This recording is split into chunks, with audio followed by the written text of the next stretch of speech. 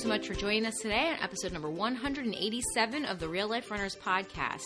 Today we are going to be answering some listener questions. We love these episodes. We love it when you guys send us messages.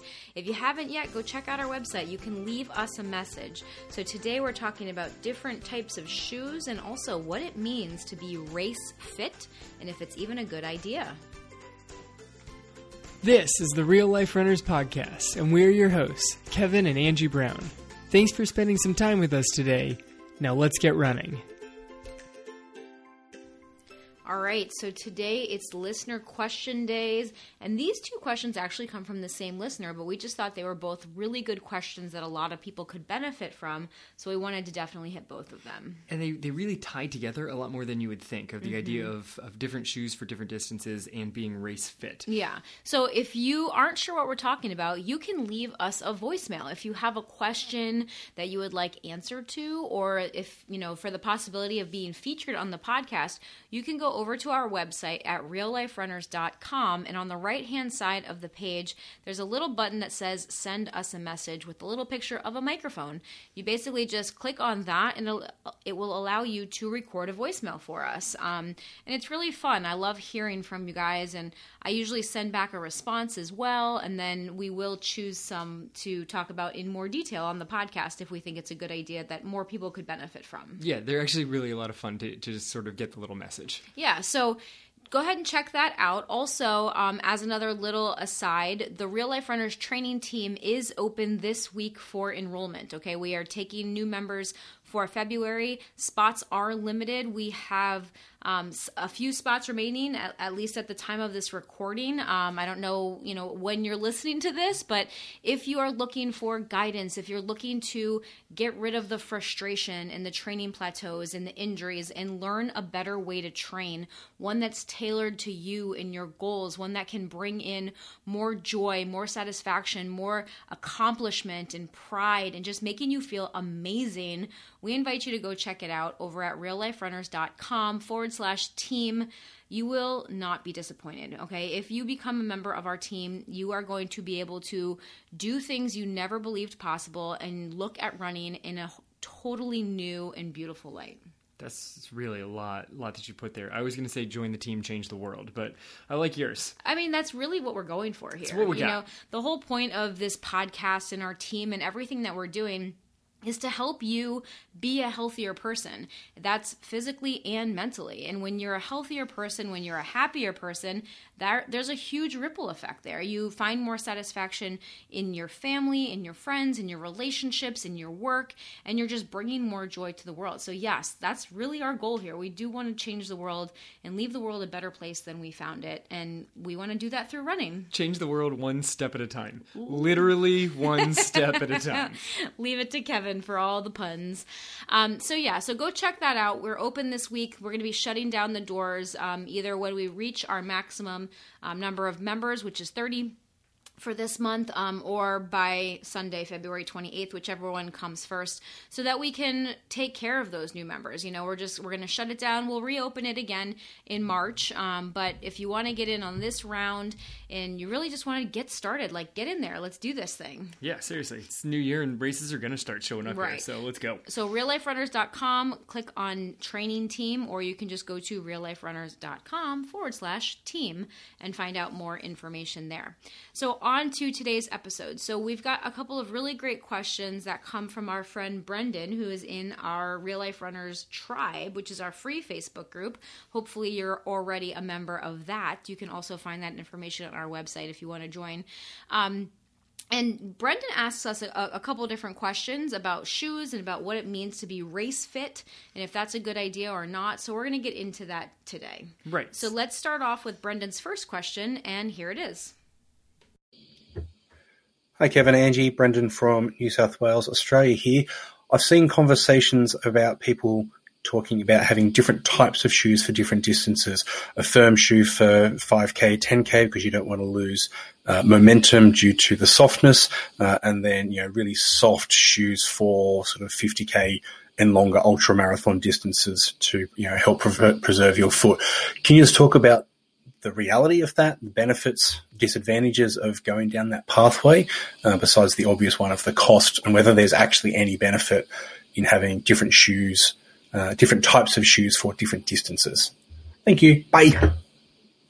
All right, Brendan, thank you so much for your question. So, Kev, you are our shoe guru, our resident Real Life Runners shoe guru. Where do we start with this? All right, so let's start with why companies make so many shoes in the first place. Because you go to like any shoe company website, and there's not like two. There's not like, here's the men's version and here's the women's version. Those are different in the first place because of the width of the shoe. Pretty much that's it. It's just the width of the shoe. But how come there's so many different... I mean, there's dozens on there at all different price points and all sorts of different things.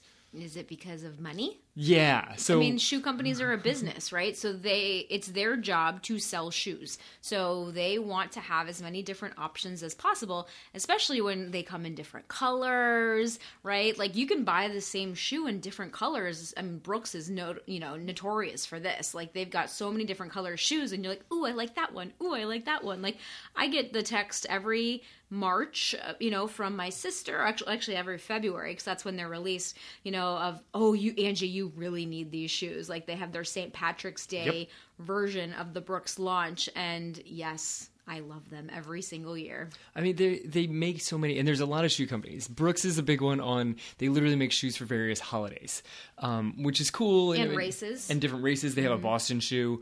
New York. They've done various things, and other companies have this, and they come at various price points too, because some people want, like, whatever the shoe is, if it's $250, that must be the best shoe, so I'm going to buy that one. So shoe companies make it. Mm-hmm. And if shoe company A makes a $250 shoe, then shoe company B says, well, darn it, we're going to make a $250 shoe also. Right, and then people see that, right? Consumers see that, and you're like, oh, that must be a really good shoe.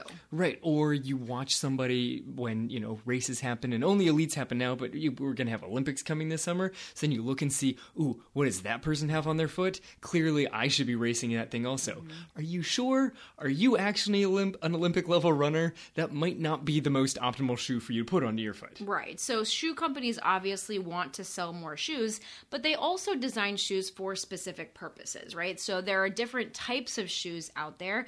There are racing flats, there are minimalist shoes, there are lightweight trainers, there are maximum cushioning trainers, there are support shoes. I mean, there are so many different categories of shoes nowadays. So each shoe does serve a specific purpose and is also tailored, I think, for a specific type of person in a lot of situations. For a lot of them, for a very specific person. And I mean, you came up with a lot of them there. I want to add in like support versus neutral versus stability, trail shoes, racing spikes, and then the new super shoes, the carbon plated shoes. Here's the thing.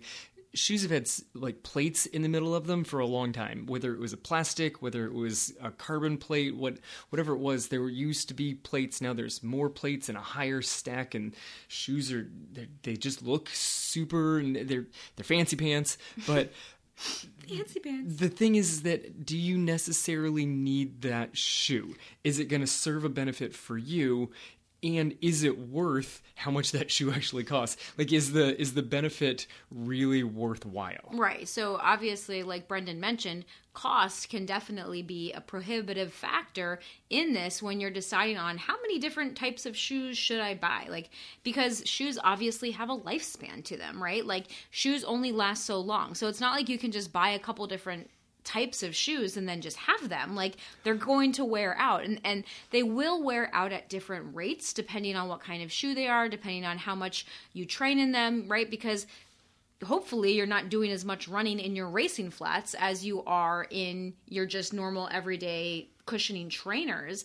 But at the same time, the racing flats are also not going to last as long because there's just not as much shoe there. There's really just not as much shoe. And as well as shoes are made right now, the carbon, the foam inside of them literally breaks down over time. Mm-hmm. Like it's just foam, and it in fact breaks down and degrades over time. So I have as bad as it used to be. Not as bad as it used to be. But like, still happens. Shoes literally used to have a shelf life. Mm-hmm. Like it was like, oh, have they been there for a while? And I mean, think about like old pair of shoes that you like find in the back of the closet, and you go to like step in them and they crunch. Like it doesn't have foam anymore. It's actually like hardened. That happened. I mean, that's an extreme level. You take a shoe and you leave it in the hot garage or something like if that. If that's you need to throw your shoes away. You should get new shoes. Yeah. Don't hold on to those. Yeah, and I mean, unless they're like super, super amazing, you broke the 4-minute mile in them. Like Roger Bannister's shoes look like they're falling apart. He should still keep them. I think they're in a museum somewhere. Probably. I think that's okay. All right, so let's talk about what kind of shoes you might want to consider. So there's a quote by Stephen Covey. Begin with the end in mind. And this is a great thing for us to keep in mind, both when we're talking about shoes right now, and then also when we move on to Brendan's next question, we'll go back to this idea too of staying race fit. But begin with the end in mind. What do you need this shoe for? Because each shoe has a job, right? Each shoe has something that it is optimized for. And those things can definitely overlap in a lot of cases. And then some of them are just quite unnecessary. Like, those of us that are endurance, long-distance road runners do not need a pair of track spikes, for example. A very, very good point. Even if you do occasional track workouts, you don't need a pair of racing spikes. Yeah, no one's standing at the gate checking to make sure that you have spikes before you come onto the track. You can go out and just run in a pair of shoes. Right. And that's obviously a pretty extreme example. Like, I don't think most real-life runners would even consider owning a pair of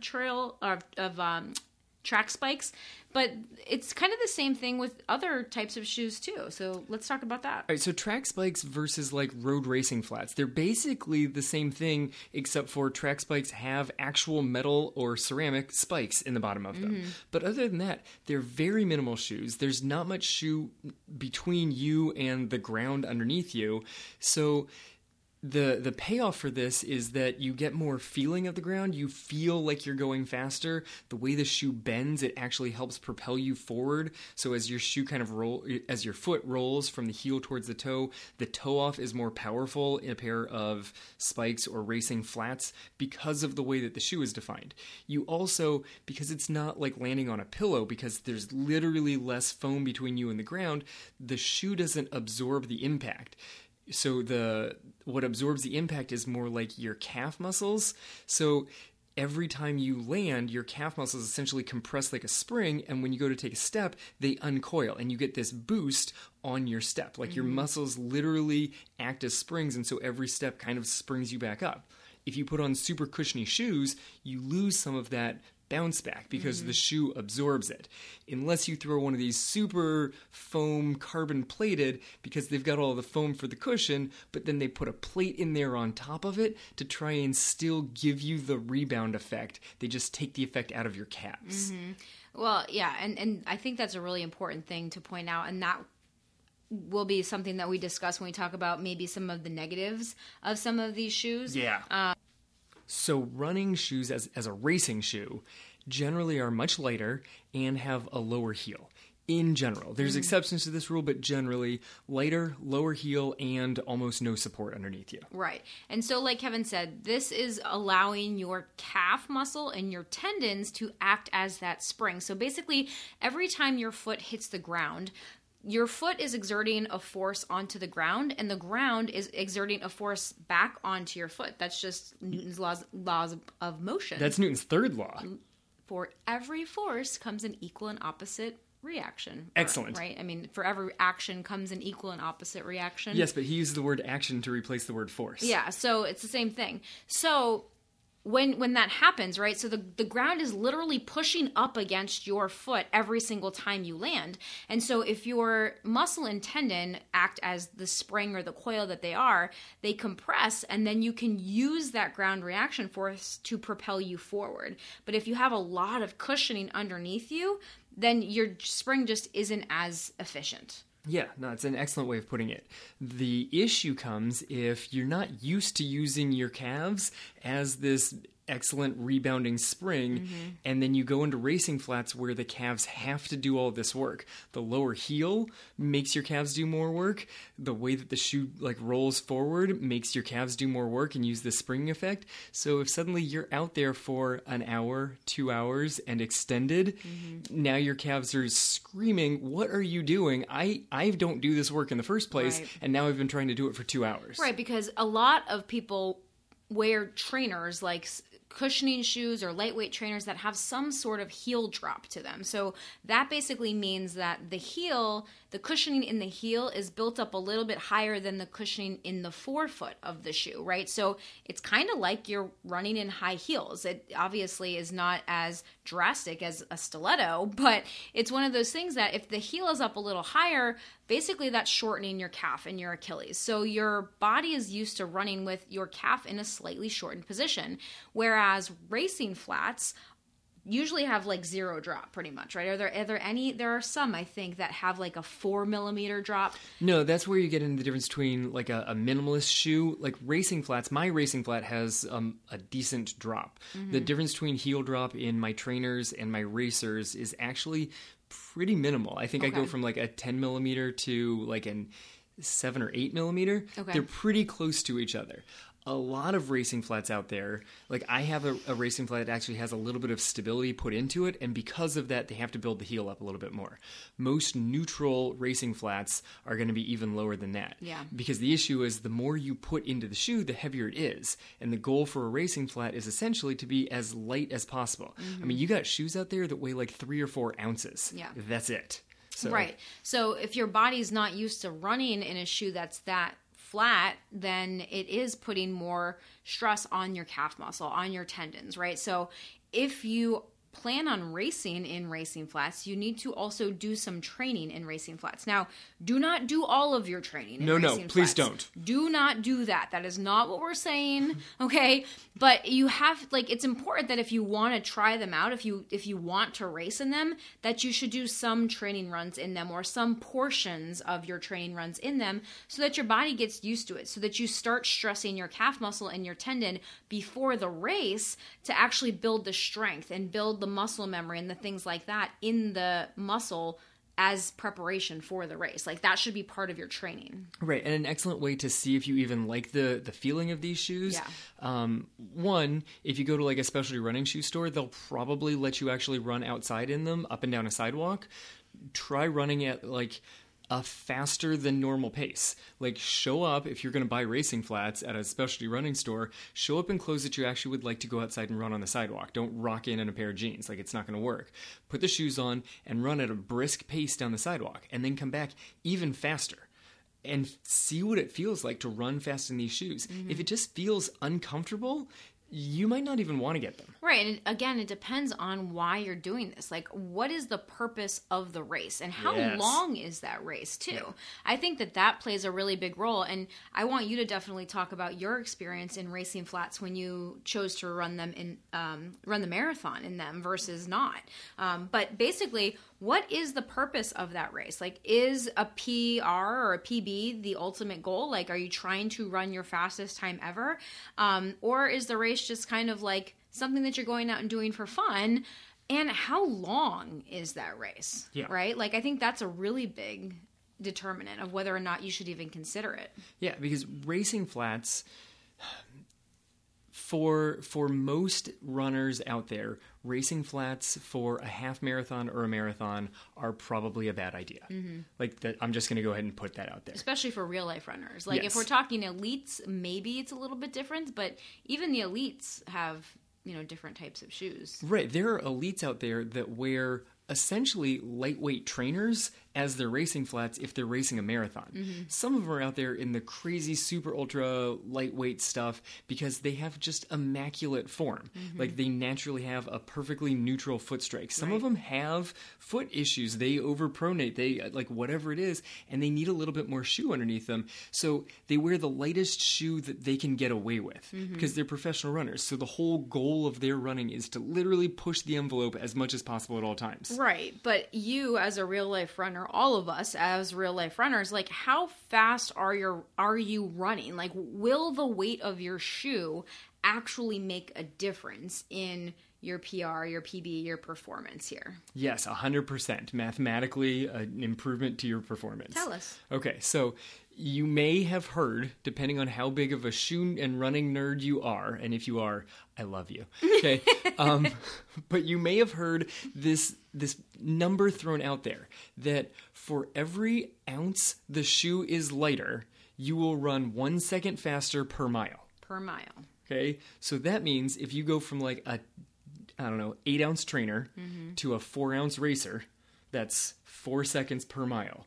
Over the course of a 5K, you just dropped your PR by 12 seconds. Okay.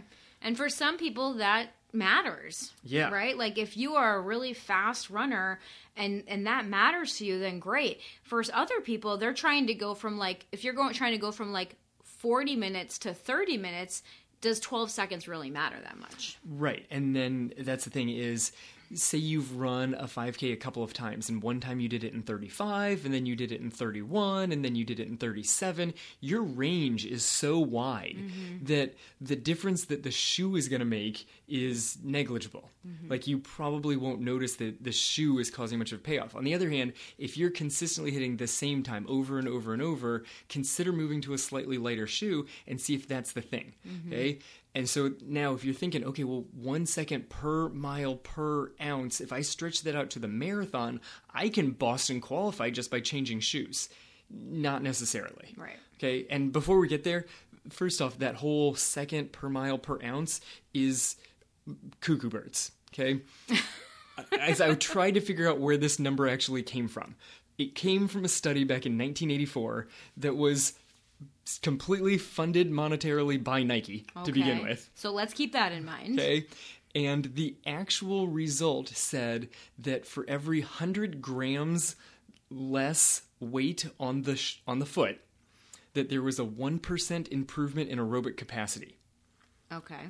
And then Dr. Jack Daniels, one of the great running coaches of all times, took this and kind of played with the numbers and said, so that changes your VO2 max from this to this, and it changes your how many meters per minute you're running from this to this. And he literally extrapolated it out with a whole bunch of like, I guess you could technically translate it from here to here to here. And like 12 steps later, he said that for every 1 ounce, you gain 0.85 seconds.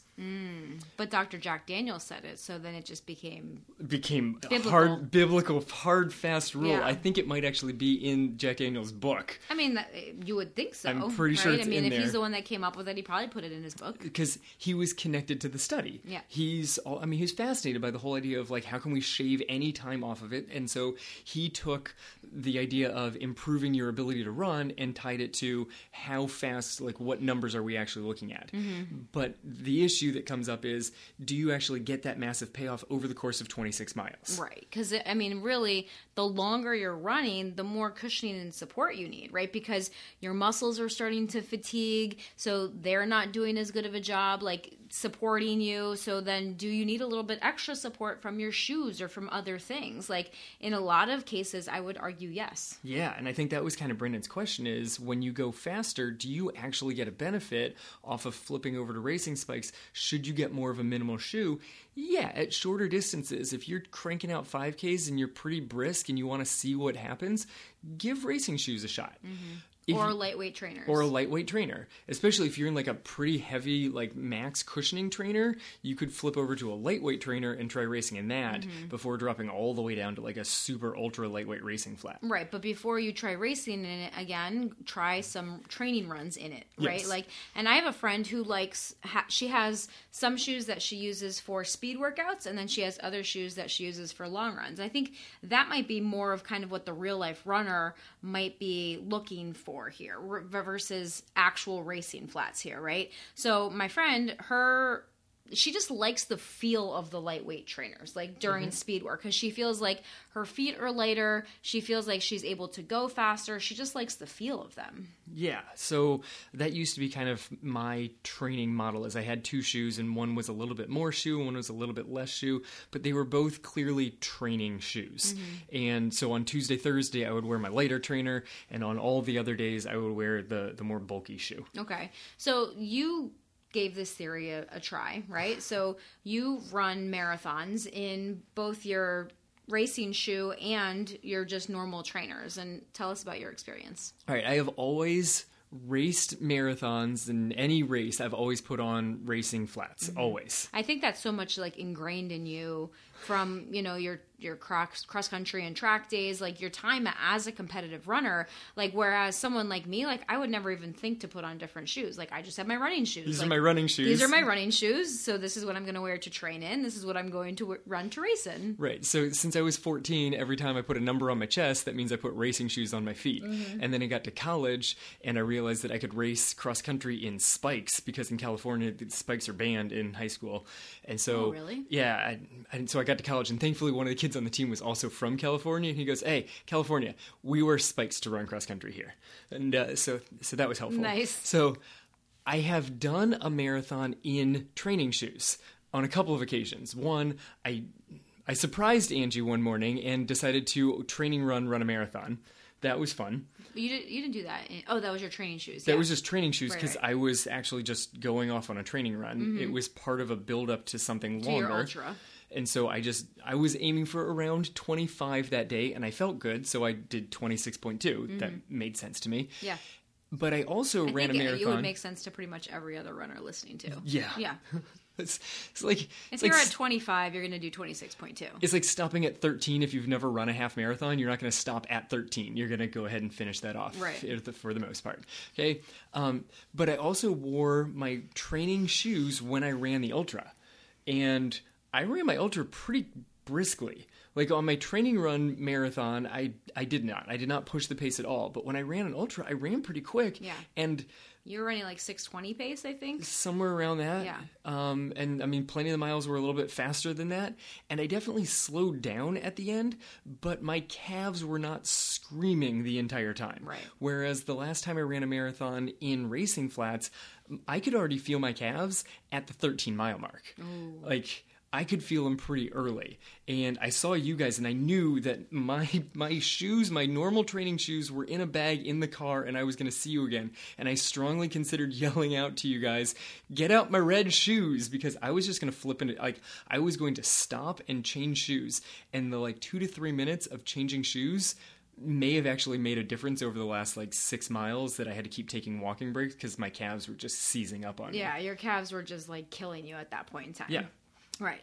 So I think that that's really important. And so Kevin basically ran a marathon in racing flats in his racing shoes, and he did not.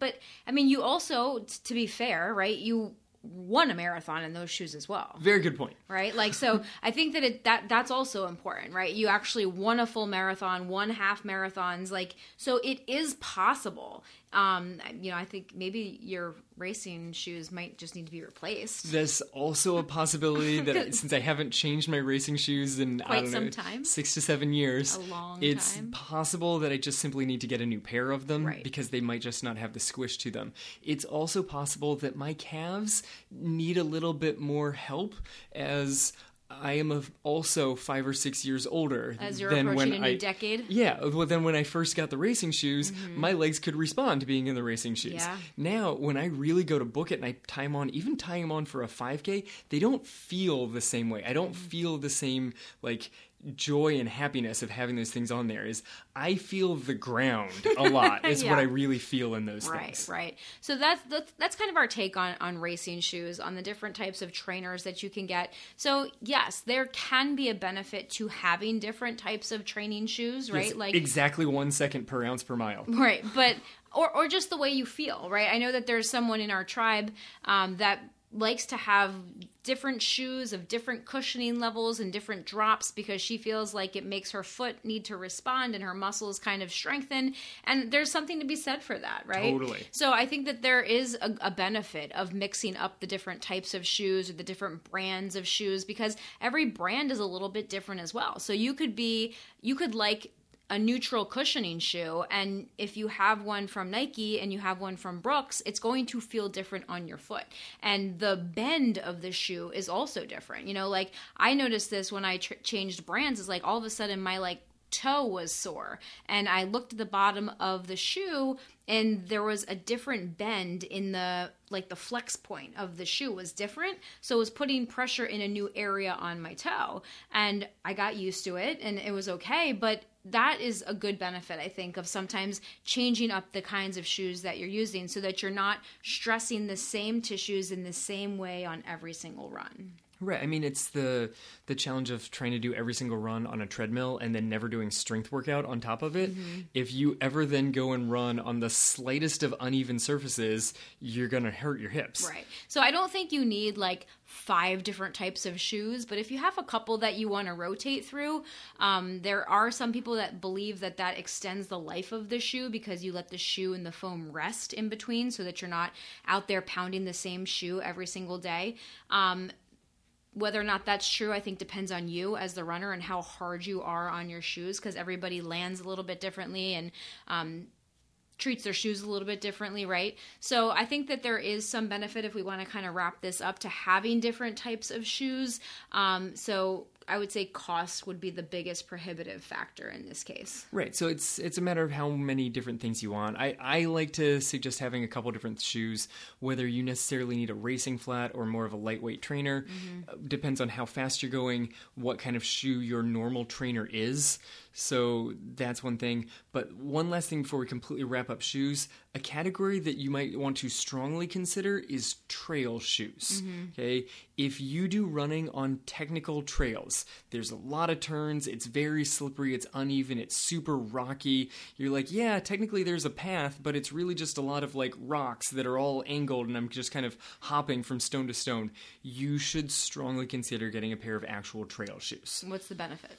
You actually have greater grip underneath you. Mm-hmm. The hard rubber part underneath you is a little bit thicker, so if you land on a sharp rock, it's less likely to come up and actually bruise the bottom of your foot. Yeah. Okay. So I grew up in California, and I was just listening to a podcast a couple weeks ago about what kind of things you need to put into your running gear if you start doing a lot more trail running, because trail running has become a lot more popular during the pandemic here. And one of the things was trail shoes. And the guy who also lives in California was sort of mocking California trails. He goes, they call it like dirt carpet because they're so well groomed that it's like, it's just smooth. It's just dirt. Okay. Yeah. So here's the caveat is just because you're running on dirt does not mean you need a trail shoe. But if you're running on ground that's very uneven, very rocky, very slippery, you should get a trail shoe. They're going to be massively beneficial for you. There you go. All right. So, Brendan, thanks for that question. We hope that helped. And let's move on to your next question. The other question is about staying fit. More specifically, I've seen different conversations in different areas about people simply this year wanting to stay 5K fit or half marathon fit or marathon fit. Can you talk a little bit about what that might actually look like on a weekly basis? What sort of distance on a weekly average as a range would people be looking to cover, for example, if they're trying to stay half marathon fit? Is 40 Ks a week sufficient? Is it 60 Ks? What kind of distances are we looking at there? Thanks, guys. Bye. Okay, awesome. So let's talk about what it means to be race fit. So like Brendan was saying, right, in the current race environment, a lot of people are just not sure when the next race might show up, right? You're kind of training for a race and you hope it's going to happen, but you're not quite sure, and the race isn't sure what they're doing yet. They're trying to get the approvals from the city and this and that, and then at the last minute they cancel, or at the last minute they get the approval, and so you're not really sure what's going on, right? So people are in this mentality of wanting to be race ready at all times so that if the race shows up, if the race is live and in person, they can just jump in and register at the last minute once they know it's actually going to happen. Right, which is an issue because this kind of ignores most like conventional training wisdom of just try and maintain peak condition always. Yeah, like how do you even do that, right? Like we talk about training. Yeah, I mean, that's really the key, right? We talk about having training cycles, right, where you're preparing for a race or you're doing like a down cycle where you're kind of like allowing your body to rest and recover. Maybe you're doing a base building cycle if you've got a longer race in the horizon. But we like to really train our athletes to work in cycles. So just staying race ready all the time is really not the ideal way to train. Yeah, you point out a good thing of this like cycle training. Some people call it block training. We talk about it in cycles. But you basically train a variety of systems within that cycle. You kind of have one more, like, this is going to be a big time of building aerobic, or I'm going to build up my mileage during this time. And it all kind of leads towards whatever your major race is. That doesn't mean you can't have races along the way, but you kind of pick a big one that you're aiming for some distance out in the future and put everything into that guy and build up different systems over different blocks. Now, you never neglect anything during any block, but you kind of have a focus during each training thing. And it ultimately ends with this sort of like sharpening block, which does not last very long. And during that, you're in this peaking phase where you can actually run as fast as possible, ideally, for that particular race distance. Right, exactly. So when we think about what race fit actually means, we have to think about what your running experience is. Like, that is a really important factor for us to take into consideration. Like, did you just start running at the beginning of the pandemic? You know, did you just start running at the beginning of this year and you think that you might want to do a 10K, a 5K, a half marathon, whatever that might be? Race ready for you is a lot different than someone that's been running for 10, 20, 30 years, right? Because they just have so much more mileage on their legs, the more experience, more muscle memory, right? Like, when you've been running for that period of time, your body's just able to adapt in different ways. Right, so you can kind of flip into race-ready mode, in theory, a little bit faster. But the other thing about if you haven't been running all that much, like, you can actually just improve yourself with the very simple coaching advice of run more. Like, sometimes that's actually just a solid piece of coaching advice of, well, I'm currently training, I run 3 times a week, and I do about 2 miles every time I go out there. I'd like to run a 5K faster. Okay, run more. Right. Like, turn those from 2s to 3s, and you'll be more race ready than you were.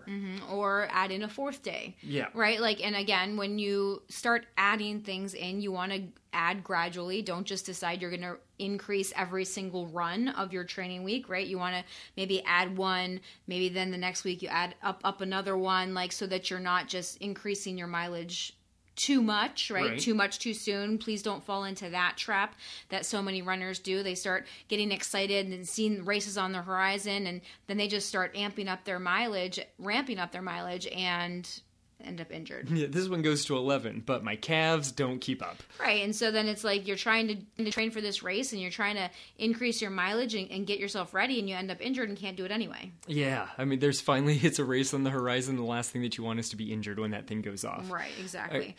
So run more might be good advice for some people, especially younger runners, or and when we say younger, we mean your running life. Like, yes. You're young in your running life. You're new to the sport of running, and sometimes that advice is just absolutely wrong, and sometimes it's just inadequate. It's just not the full picture. Right. So the longer that you've been running, the more just generally fit you are, the more that your overall fitness is not the biggest factor in being race ready. Like, you want to actually have some workouts that fine tune you into like racing at that actual pace. Maybe you do some training runs slightly slower, slightly faster. You kind of narrow in on what your race pace is for that exact thing. You can put all sorts of stuff into a training plan. When you first get into running, you're going to get in better shape through most things as long as you stay healthy. Yeah. Like, that's the thing, is you want to do enough stuff that you're actually getting fitter, but you also want to stay as healthy as possible, and that's going to get you as best as you can. So once you're able to hit the mileage that you can complete the race, everything that you do, as far as you're just generally improving your fitness, you're race ready. If you've been running for years and years, race ready is a little different because you need more than just general fitness. Right. You're more fine-tuning that, yes, your skills and stuff.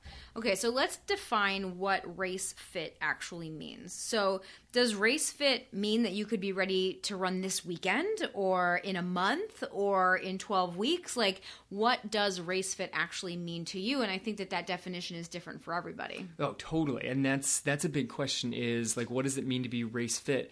I think you could go ask 3 friends who are all like, oh no, my plan for 2021 is to just be race ready.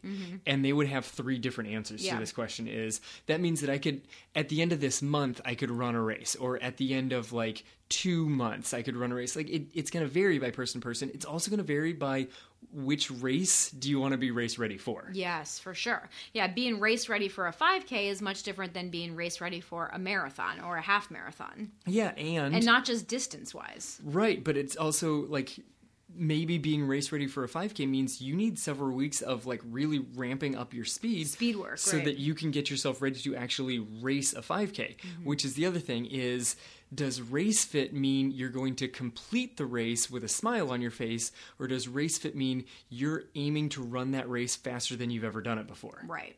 And if you're new to running, like we just said, just by improving your general fitness, you're probably going to be able to hit a PR or a PB, right? Like even just the fact that you're now, maybe you did like a Couch to 5K program, which a lot of runners do when they first start. I think that's an 8-week program, right? Then you run your 5K at the end. You complete the 5K, right? Then you run for 6 more months, and then you run another 5K. You're probably going to do a lot better the second time, at least if you've been training with any sort of structure, than you did the first time. Yeah, Couch to 5K gets you across the finish line. 5K to 5K should get you across the finish line faster. Right. No one calls it a 5K to 5K, but they should make that plan.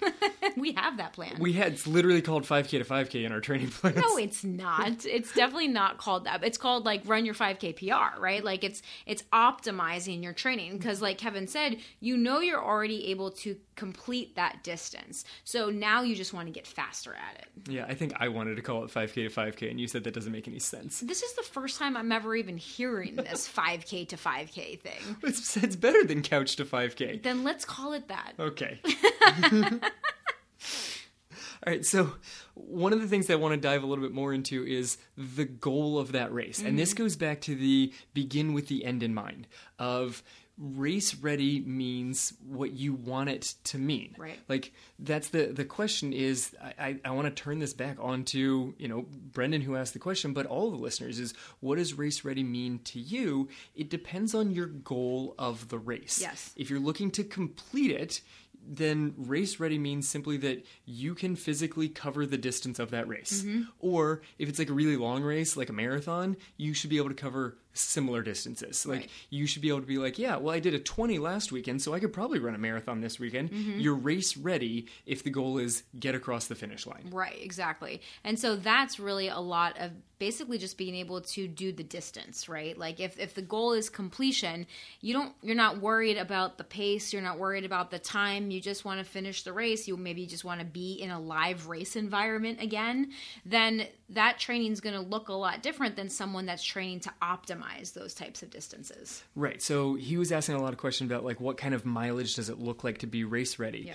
Well, this is kind of a tricky question because, even different athletes that we have people that run a higher mileage, people that run lower mileage.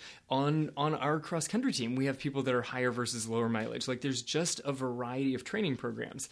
One of the biggest things that you need, especially for some of the longer distances, is to focus on the long run. So if you're trying to run a 10K, maybe you're not just looking to cross the line. You want to be in like good shape to race a 10K. It might not be your best, but you're gonna give it a good strong go.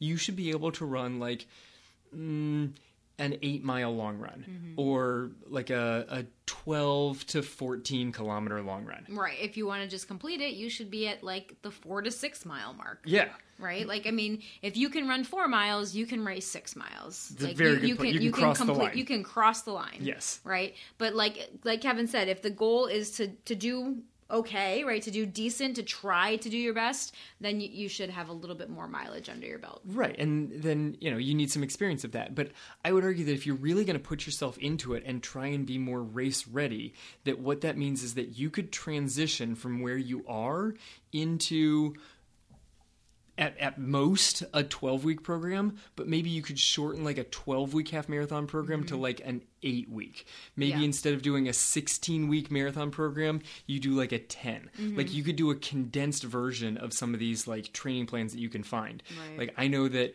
like we have lots of training plans and most of ours are based around like a 12-week training cycle. If you're like quote unquote race ready, you probably don't need the full 12 weeks to give it a good shot. I think that to aim for like the best you've ever done, I would go through the whole program. Yeah. But to go out there and give it a good solid shot, you may need like half of that, especially if your long run mileage is already up there. Right. And that's how I like to look at Race Ready, because I have had this thought before, like, you know, I'm still going out every weekend and doing long runs essentially. And I'm not training. Like, my friends and I will laugh and be like, why are we doing this? You know, like when we're out there, especially if it's like one of those runs that like isn't feeling great, you know, like on the days where the weather's beautiful and we see the sunrise, we're like, oh, this is why we do this. Right. But if it's like slogging along and it's hot, why do we do this? I never sound like that. So I always sound like I'm floating on clouds. Right. Sometimes they just sound like a group of fairies just running and floating along the road, and sometimes they sound like smoked a pack that morning. Why are we out here running? Sometimes. But anyway, like, so to me, that's really my thoughts. Like, I like to maintain that base level so that I can jump into a training plan whenever I choose to. And it's not that I could do a half marathon the next weekend, because I know that wouldn't necessarily go the way I wanted it to, but I could start the training plan, or I could start exactly what you said. Maybe it would only take me 6 weeks or 8 weeks to actually train for that thing. Yeah, I mean, we just got somebody that joined our team, and they were like, actually, I've got a carryover half marathon that got canceled last year. It's not a full 12 weeks out, but they're already a little bit further along in training than you would necessarily have to be at that point to jump into a cycle. So it works. Exactly. So what you want to do, like, if you want to race your best, you should be able and ready to transition to that like 8 to 12 weeks of race specific training. So in order to do that, you want to, number one, maintain a base level long run. So it depends on what distance of a race you'd like to be race ready for, right? If it's just a 5K, that's a lot different than if you want to try to be race ready to jump into a marathon training plan. Right. If you're looking to jump into a marathon training plan, you should be looking to get your weekend long run somewhere in the like 15-ish miles. So that's somewhere around what, like a 22 to 25K. Something in that ballpark. I think I've got the conversion pretty solid there. Right. I mean, you can do the conversion too. Yes. I think that's roughly what we got there. Okay. Because so every weekend they should be doing that. They should be cycling through, because like I know I kind of like to go up and go down and go up and go down, but I just kind of keep it in that range. Yeah. So one of the big things that I like to put out there for people, this one I'm going to flip it into a half marathon, is weekend long run of somewhere in the 6 to 8 mile range. So somewhere in the 10 to 14K kilometer range. I like to keep mine, and everybody's different, right? Like, I think that's kind of the minimum of where you would want to keep it.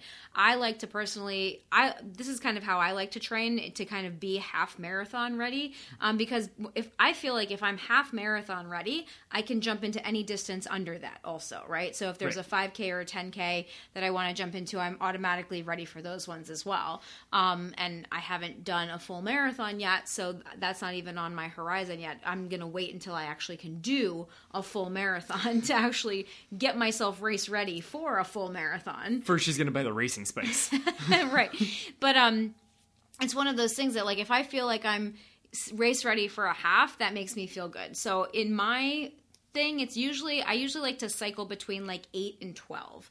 Sometimes 6 or 7. Like, I have been going a little bit shorter on my long runs right now because I am training more speed, because my training goal right now is to run a mile PR, like to run my fastest mile ever. So I have cut back a little bit on the longer runs. Part of that is also because of like life, right? Like, we were out of town for my birthday and I didn't want to go out and do like an 8 to 12 mile run when we were vacationing with our family. Right. So that just got cut back. So a couple weekends just kind of got cut back, and it works still.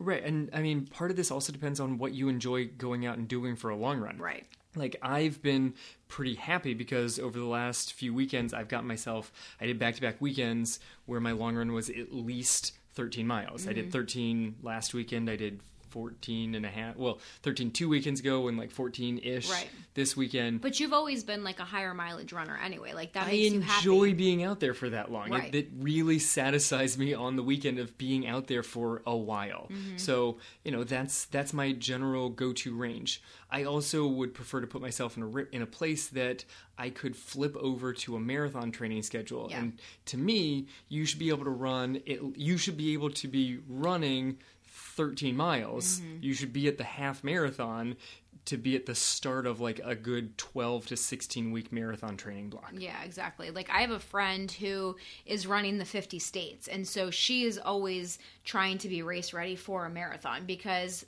especially now, with last year and this year, not knowing what races are going to happen. She's trying, and she has to plan trips and flights and the whole thing to hit the different states that she hasn't hit yet, right? So she usually likes to maintain that, like what you said, like around the 15, like that 12 to 15 range, I think is where she likes to kind of maintain until she jumps into like a race plan. Right, but even from that range, I like to stay up for a couple of weeks and then I'll have a down week. Yeah. And then I'll go up for 2 weeks and then I'll have a down week. But I'm not trying to build my up. I just like to keep it where it is, but I'll still pull back.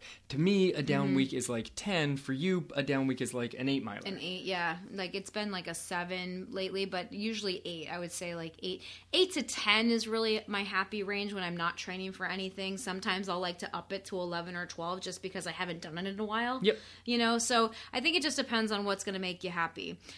So number 1, maintain that base level long run. Number 2, maintain or increase your strength training. Okay. If you are not currently in a race training plan, it's a fantastic time for you to really start to build that strength, build that strong running foundation that we talk about a lot, and get yourself ready and get your stabilizing muscles stronger so that when you do jump into a race training plan, you're that much further ahead with your strength training. Right. Then when you start throwing in all sorts of different workouts that are more race specific, your body's not like, whoa, I don't know what you're doing here. I need to spend some extra time focusing on these exercises before I can even get into that sort of speed, that sort of power requirement.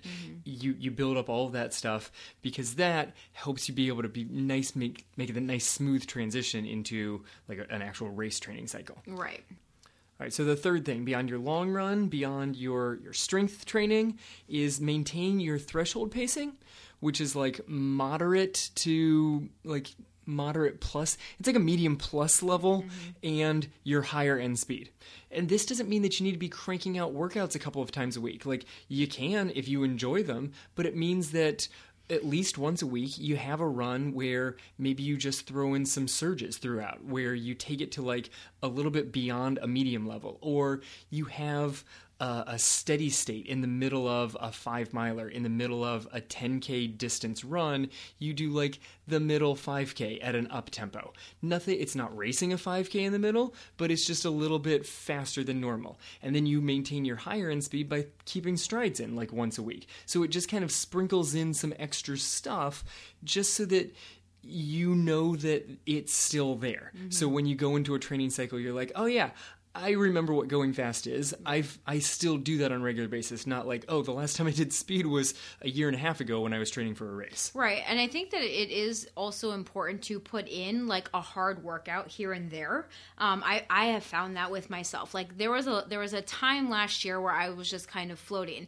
and I would still do speed work like basically twice a week. I was doing a lot of effort-based speed work. I was doing a lot of intervals and that kind of stuff.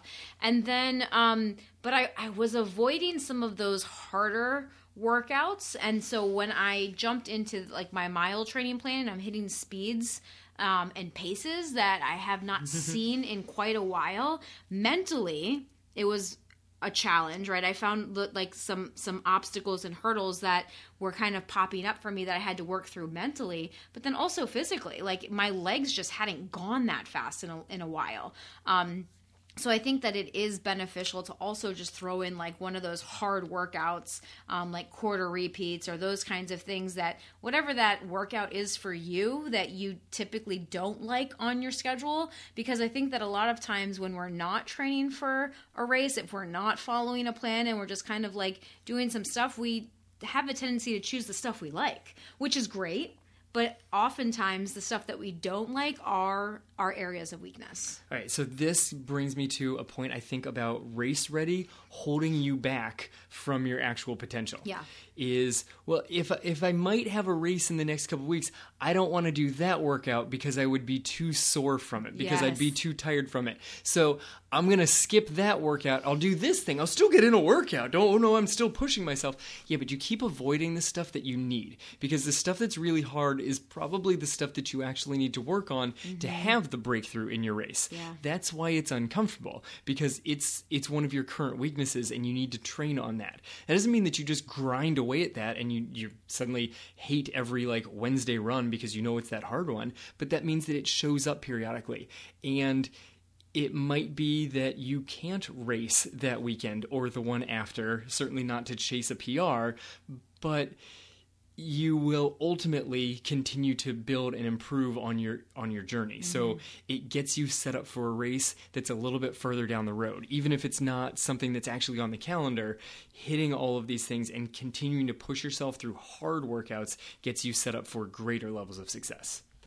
Yeah, absolutely. And I think that includes the mental benefits of the training also, right? Because yes, it gets you physically set up for it, but it also helps to continually build that mental strength.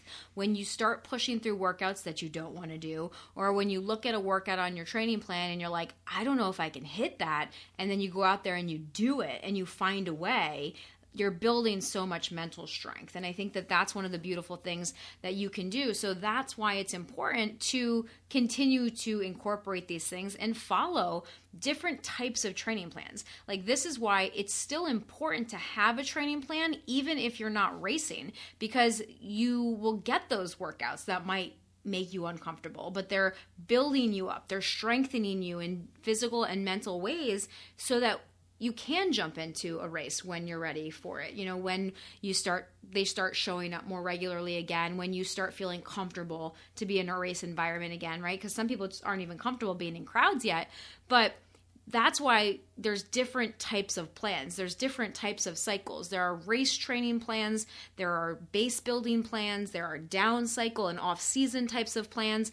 But things are still being sprinkled in, just at different rates, at different intensities, at different levels, right? And it makes us kind of go back to the whole point of this, right? What does being race fit mean? If you're trying to just be race fit, what you're basically doing is kind of a jack of all trades plan. And you know what they say about jack of all trades? They don't get the PR. Right. Jack of all trades, master of none, basically, right? So if you are trying to PR and run your best at a certain race, and you're just kind of like trying to stay race fit at all time, you're not allowing like the ups and the downs in your training. And that is really, really important for your body to make adaptations. You need to have harder cycles and you need to have easier cycles. Like, that needs to be incorporated in your week, right? Like, we talk about having harder runs and having easier runs during that given week. You also need harder runs and easier runs during that month, you know, as a whole, and then as a cycle, and then different cycles of harder cycles or easier cycles as a whole. Even in those easier cycles, you're still sprinkling in speed work. You're still doing these kinds of things, just at a different level and a different intensity. Yeah, it works out nicer when there are races on the schedule, even if that race is like 9 months out, because you can actually build in several different training blocks to build up for it and really optimize for that thing. Mm-hmm. When you say race ready, I actually, in my head, think about the plans that we have made that are officially, it's what we refer to as like off-season plans, mm-hmm. where you literally it's the jack of all trades plan. It's like, well, I just want enough variety out there that I'm not getting bored with my running. Right. Well, okay, you're going to be in solid shape, but you're not going to be ready to race anything. Mm-hmm. Like it is designed to not be race ready, but you could conceivably use it and tell yourself that you could jump into any race at any point in time because you have a decent long run and you've got some speed during the week, but it's not ever keyed in on any particular race distance. Right. So you're in really good fitness, but you're not actually keyed in on any particular race. Yeah. And depending on your running experience, maybe just generally improving your fitness is going to get you to a better time. But if you've been running for a while and you have some pretty solid PRs out there, you're going to want a race-specific plan, or even a plan before the plan, like a plan that builds you up into the specific 12-week training block for this thing, because that's what actually gets to the big breakthroughs. Right. So for us, Race Fit basically means maintaining that level of fitness so that you can get into a specific race training type of plan, right? Not just that you're able to race, any given weekend. So those are our thoughts on Race Fit. Okay. If you are kind of like, okay, this is all really great information, but I don't know what any of that means or what that actually looks like in practice. Okay. Like, yeah, okay, that sounds really great, but like, how does that actually look in a training plan? We are here to help you. Okay. This is what we do every day, every week, every month for the members of our Real Life Runners training team. We create these plans for you that are well thought out, proven plans within our proven system so that you don't have to figure out any of this on your own, you guys. All right. So we talk to you, we figure out what your goals are. We coach you through, okay, what kind of cycle should I be in right now? Do I have a goal race on the horizon? What should I be doing right now? That is what we love coaching you through, okay? Figuring out what plan is best for you right now, making sure that that plan is so comprehensive that it includes all of your running days, like your easy days, your workouts, making sure that you're tuning up all the different systems of your body. It includes all of your strength workout, your mobility, all of it, okay? You don't have to figure out any of this on your own. So, and the results that you get are also incredible. So it's like you get rid of all the confusion and overwhelm, and you get to experience pride and accomplishment and PRs and all sorts of amazing things, right? So if you're interested, again, the team is open this week for enrollment until spots sell out, or until Sunday, February 28th, whichever one comes first. So head over to realliferunners.com/team to check out more information and join our team. We would love to work with you. Yeah, come join the team. We're changing the world. Yeah. So as always, guys, thanks so much. Brendan, thank you especially for your questions. We loved talking about them and answering them, and we hope that you got a lot of benefit from this. So as always, thank you so much for spending this time with us. This has been the Real Life Runners podcast, episode number 187. Now get out there and run your life. Hey, if you enjoy listening to this podcast, you have to come check out the Real Life Runners training team. It's our monthly coaching program where we take all of this material, we apply it, and we take it to the next level. We teach you how to train your mind, body, and skills for true and lasting success in your running and your life. We offer customized training plans, live coaching calls, and one-on-one coaching, along with our proven system to help you transform into the runner you want to be and achieve your goals. Come join our team over at realliferunners.com/team and start to truly run your life. We'll see you there.